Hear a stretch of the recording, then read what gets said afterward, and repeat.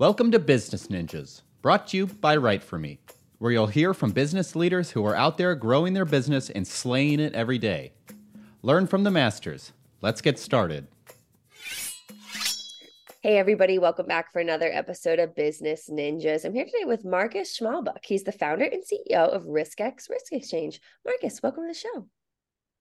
Hi, Cassie. Thanks for having me. Yeah, excited to have you. So, Marcus, why don't you start and tell us a little bit about yourself? Yeah, I'm Marcus. I come from Germany, and I'm, as you already said, the founder and CEO of Ryskex.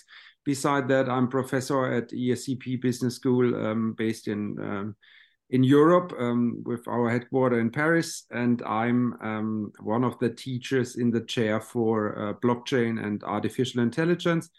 And before I became a founder and part of the startup scene, I worked for the insurance and reinsurance industry with a focus on Germany and US.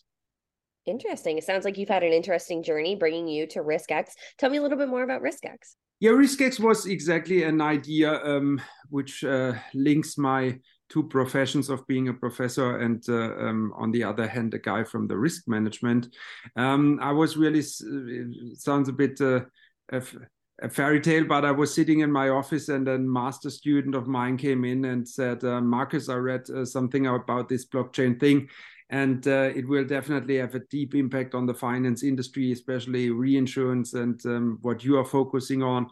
And I said, yeah, I heard about that as well. It was more like the 2014, 15. So the Bitcoin was alive, blockchain was there, but not in the middle of any industry, I would say. And then we started working together and he said he wants to write his master thesis on such a topic. And I became a supervisor, and afterwards, his name is Marco. It was mainly his idea to say, come on, why not setting up a company? Then we had a beer together. The rest is story, I would say. It really came up, and now with some time of upsetting or setting up the company, we started mainly then 2018, 2019 in Germany, and then settled over to the US in 2021, and we are now officially an US American company based in Connecticut and New York City. That's fantastic. Tell me a little bit more about Ryskex and what you do.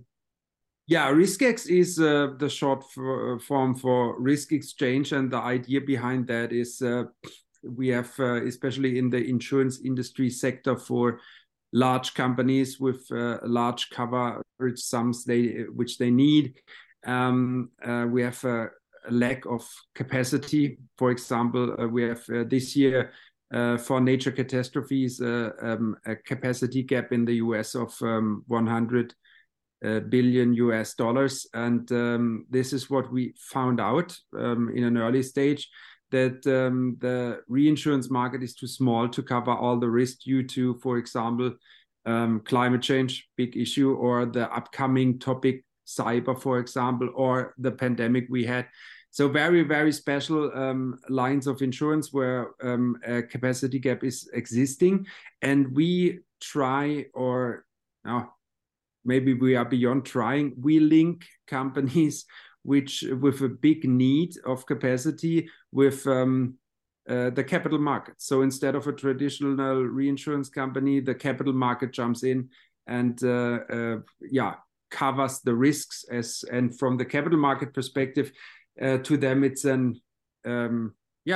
risk as an asset class, as we would call that, and to add it to their portfolio as a non-linear investment strategy and a non-linear asset. So this is the idea behind that, going beyond the reinsurance market and linking fortune companies, especially with the capital market, to transfer risk to them. Interesting. So what do you think it is about Ryskex that really separate itself from, other companies in the industry? Yeah, that's a tough question, because that brings me to a point where I maybe would have to bash the others and say why they are not cooler or cool enough like us or as cool as us. What we do, I guess, and I see that with other companies in our industry as well, maybe not in the traditional, but there are some other really good startups working in our field. Of course, I will not drop their names now, but I would say the holistic approach of us using artificial intelligence for the pricing and the underwriting guidelines, using the blockchain, making an NFT out of the risk, and make it easy to spread it. But at the end of the day, the secret sauce is really that I worked in the US before and had some experience with the Wall Street and investment companies. And so I guess what we really can do well is linking the policyholder, which is looking for cover, with companies which have capacity. So mean big hedge funds, big insurance-linked security funds. And this is, I guess, the hardest job as we have seen to entering the market. It's not purely the tech, but buying an AI solution, offering a blockchain solution nowadays time is not the big thing anymore. It's really becoming part of the industry itself. Setting up relationships with the big boys in town. Maybe we do this really good, or did this already really good, and try to expand it day by day. I love that. I love that. That's great. And, how do you see, are there any current trends that are impacting Ryskex? Yeah, we are affected, I guess, by the trends which affects the world in general. Climate change, of course, is a major issue and a big risk also. Cyber, as I already mentioned, is a big topic. On the one hand, I mentioned we are using AI. I'm a professor for AI and blockchain. I love the technologies, but I also see, the risks, the perils which come along with using AI solutions and implementing blockchain solutions and stuff like that within companies.